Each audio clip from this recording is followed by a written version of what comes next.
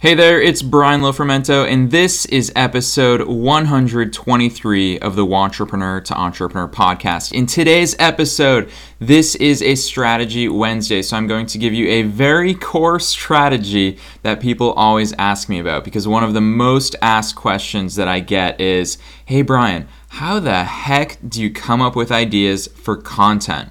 How do you decide on what videos you're going to create, what podcast episodes you're going to create, what articles you're going to write, what do you post on Facebook? Where do you get content ideas? So, I've done 123 episodes of this podcast. Let me tell you in today's episode how I come up with content ideas. Let's dive in.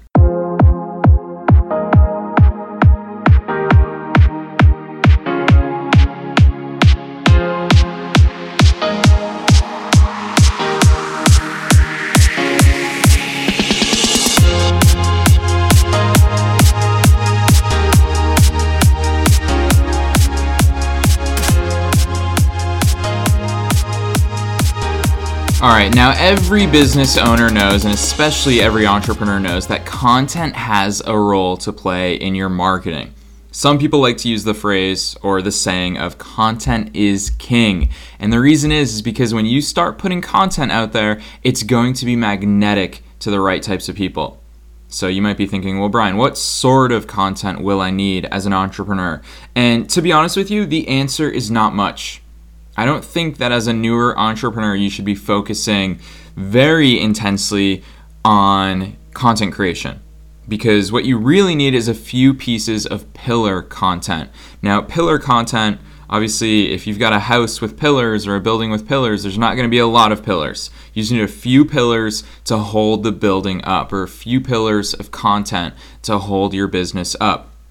It's basically your best content that gives people value, that teaches them something or gives them some answers that they're looking for, that will set them up to be in the buying mood, that will set them up to say, hey, this guy or girl is an expert at this type of stuff. I want to work with them.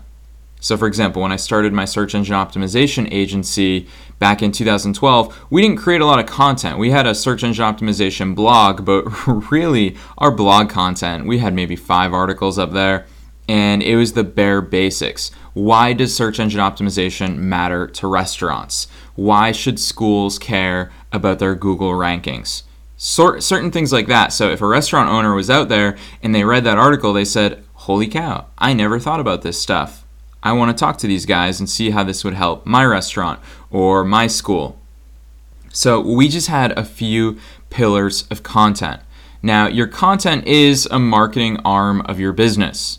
So for me here, this podcast, this is content that I create 3 days a week. So my Monday, Wednesday, Friday episodes, this is all content that I'm creating for you. And the reason why I'm doing it is because it's an extension of my brand. This is a marketing arm of my business. When you hear the podcast, you get to know who I am. You get to hear the value that I give to you, and a certain percentage of podcast listeners will want to work with me. They'll buy my online programs, they'll come to my in-person retreats. Actually, my last retreat in San Diego back in April 2017, it was so cool meeting podcast listeners there, living with them in a house and helping them grow their businesses. So content can be really effective when it comes to marketing your business, branding yourself, and marketing your products and services. But the reality is, when it comes to content, you actually have to sit down and create that content. So the number one question, or one of the top questions, I should say, that I get asked is, Brian, how the heck do you come up with ideas for content? Because I create a lot of different pieces of content, but I'm always really dialed in to what sort of content I create. So I've got this podcast, I post on my personal Facebook from time to time, and I've got my email list. Those are my 3 personal pieces of content that I put out on a regular basis. So you can see I don't have a blog, I don't maintain a blog, I don't do any of that fun stuff. Every once in a while, just for fun, I'll shoot a video if I feel like there's a lot of people asking me the same question and I want to get them a training video. But on the whole, I focus on Facebook posts, which are on my personal Facebook, not my business Facebook, because I know a lot of people have added me as friends on Facebook. My podcast content, which this is episode 123, so there's been 122 episodes before this one, and my email list content. And my email list content is really fun because it's mostly stories that I take out of my daily life. So if it's something I'm working on or one of my students is working on or a real life case study or something that I see as I'm going about my daily life, then I'll send that sort of actionable feedback and learnings and teachings out to my email list. But everybody gets hung up on having the right ideas for content. And in today's episode, I wanted to really refocus your brain when it comes to figuring out what type of content will benefit your business. Because here's the thing. If you've been listening to my podcast for any amount of time, you know that at the core of my approach to business is that your business is not about you. Your business should be customer-centric. Which means what? It means your customer should be at the center of everything you do. That's why I kind of laugh when people say to me, I don't have a business idea. I don't care about your business idea. Go all the way back to episode 001 of this podcast, published almost a year ago to the day, September 2016, episode 001, where I talk about how do you start a business without a business idea. And the way you do that is you simply pick who it is that you want to serve. So when people come at me and they say, hey Brian, how do you come up with ideas for content? My answer is, I don't. My content is not about me. It's not about the ideas that I come up with. It's about what my market is asking for. And so that's the strategy behind today's episode. I mean, just look at today's episode. I didn't come up with this episode idea. 1 million people always ask me, how do you come up with content ideas? So here I am, simply creating a piece of content, this episode, that serves their needs, that answers their questions. So a lot of newer entrepreneurs, when I give them this strategy, when I give them this feedback, they say, well, Brian, what if I don't have a tribe yet? What if I don't have an audience yet? What if I don't have a market yet or customers? And that's totally okay, because here's the fun part. All of us started with 0 audience, 0 customers, 0 tribe members. So we all had to learn how to create content and come up with content ideas by tapping into our market. And so there's really 5 ways that I'm going to teach you today how to tap into your market. So the first way is quite simply to ask them. So if you know people who represent your ideal customers or clients, talk to them. Get inside their head. Ask them what their goals are. Ask them what their struggles are. Ask them what they've tried. Ask them what they haven't tried and why not. Ask them what's worked for them, what hasn't worked for them. Get inside their heads. You're going to find pain points, you're going to find questions, and then you can go ahead and create content based on that. So simply asking them is one of the best strategies. In fact, if you stop listening to this episode right now and that's the strategy that you take away from this Strategy Wednesday, it's one of the best pieces of business strategy that you'll ever hear. Talk to the people who you want to be buying your stuff. Giant disclaimer there is make sure you're talking to those people. Don't talk to your mom about it if your mom isn't someone that's ever going to buy your stuff. Talk to the people who you want to be your customers or clients. They're the only ones who their opinion matters. Now, the next thing. Let's say you say to me, which I do hear this all the time, well, Brian, I don't know them in real life. Like, I don't have those people yet. I got to go find them. One great way to go find them is through Facebook groups. So coming up on this podcast within the next few weeks, I'm going to have Arnie Giske back on the show. Now, Arnie Giske is the head of the Millennial Entrepreneur Community on Facebook. So he has 30,000 people in his Facebook group. They're all millennial entrepreneurs or wantrepreneurs, and they talk to each other all day long in that Facebook group about starting their business, about growing their business, about mindset stuff, about what technology they should be using to grow their business, about feedback on logos, all these things that they're having discussions about. It's really cool for me because it takes me no time.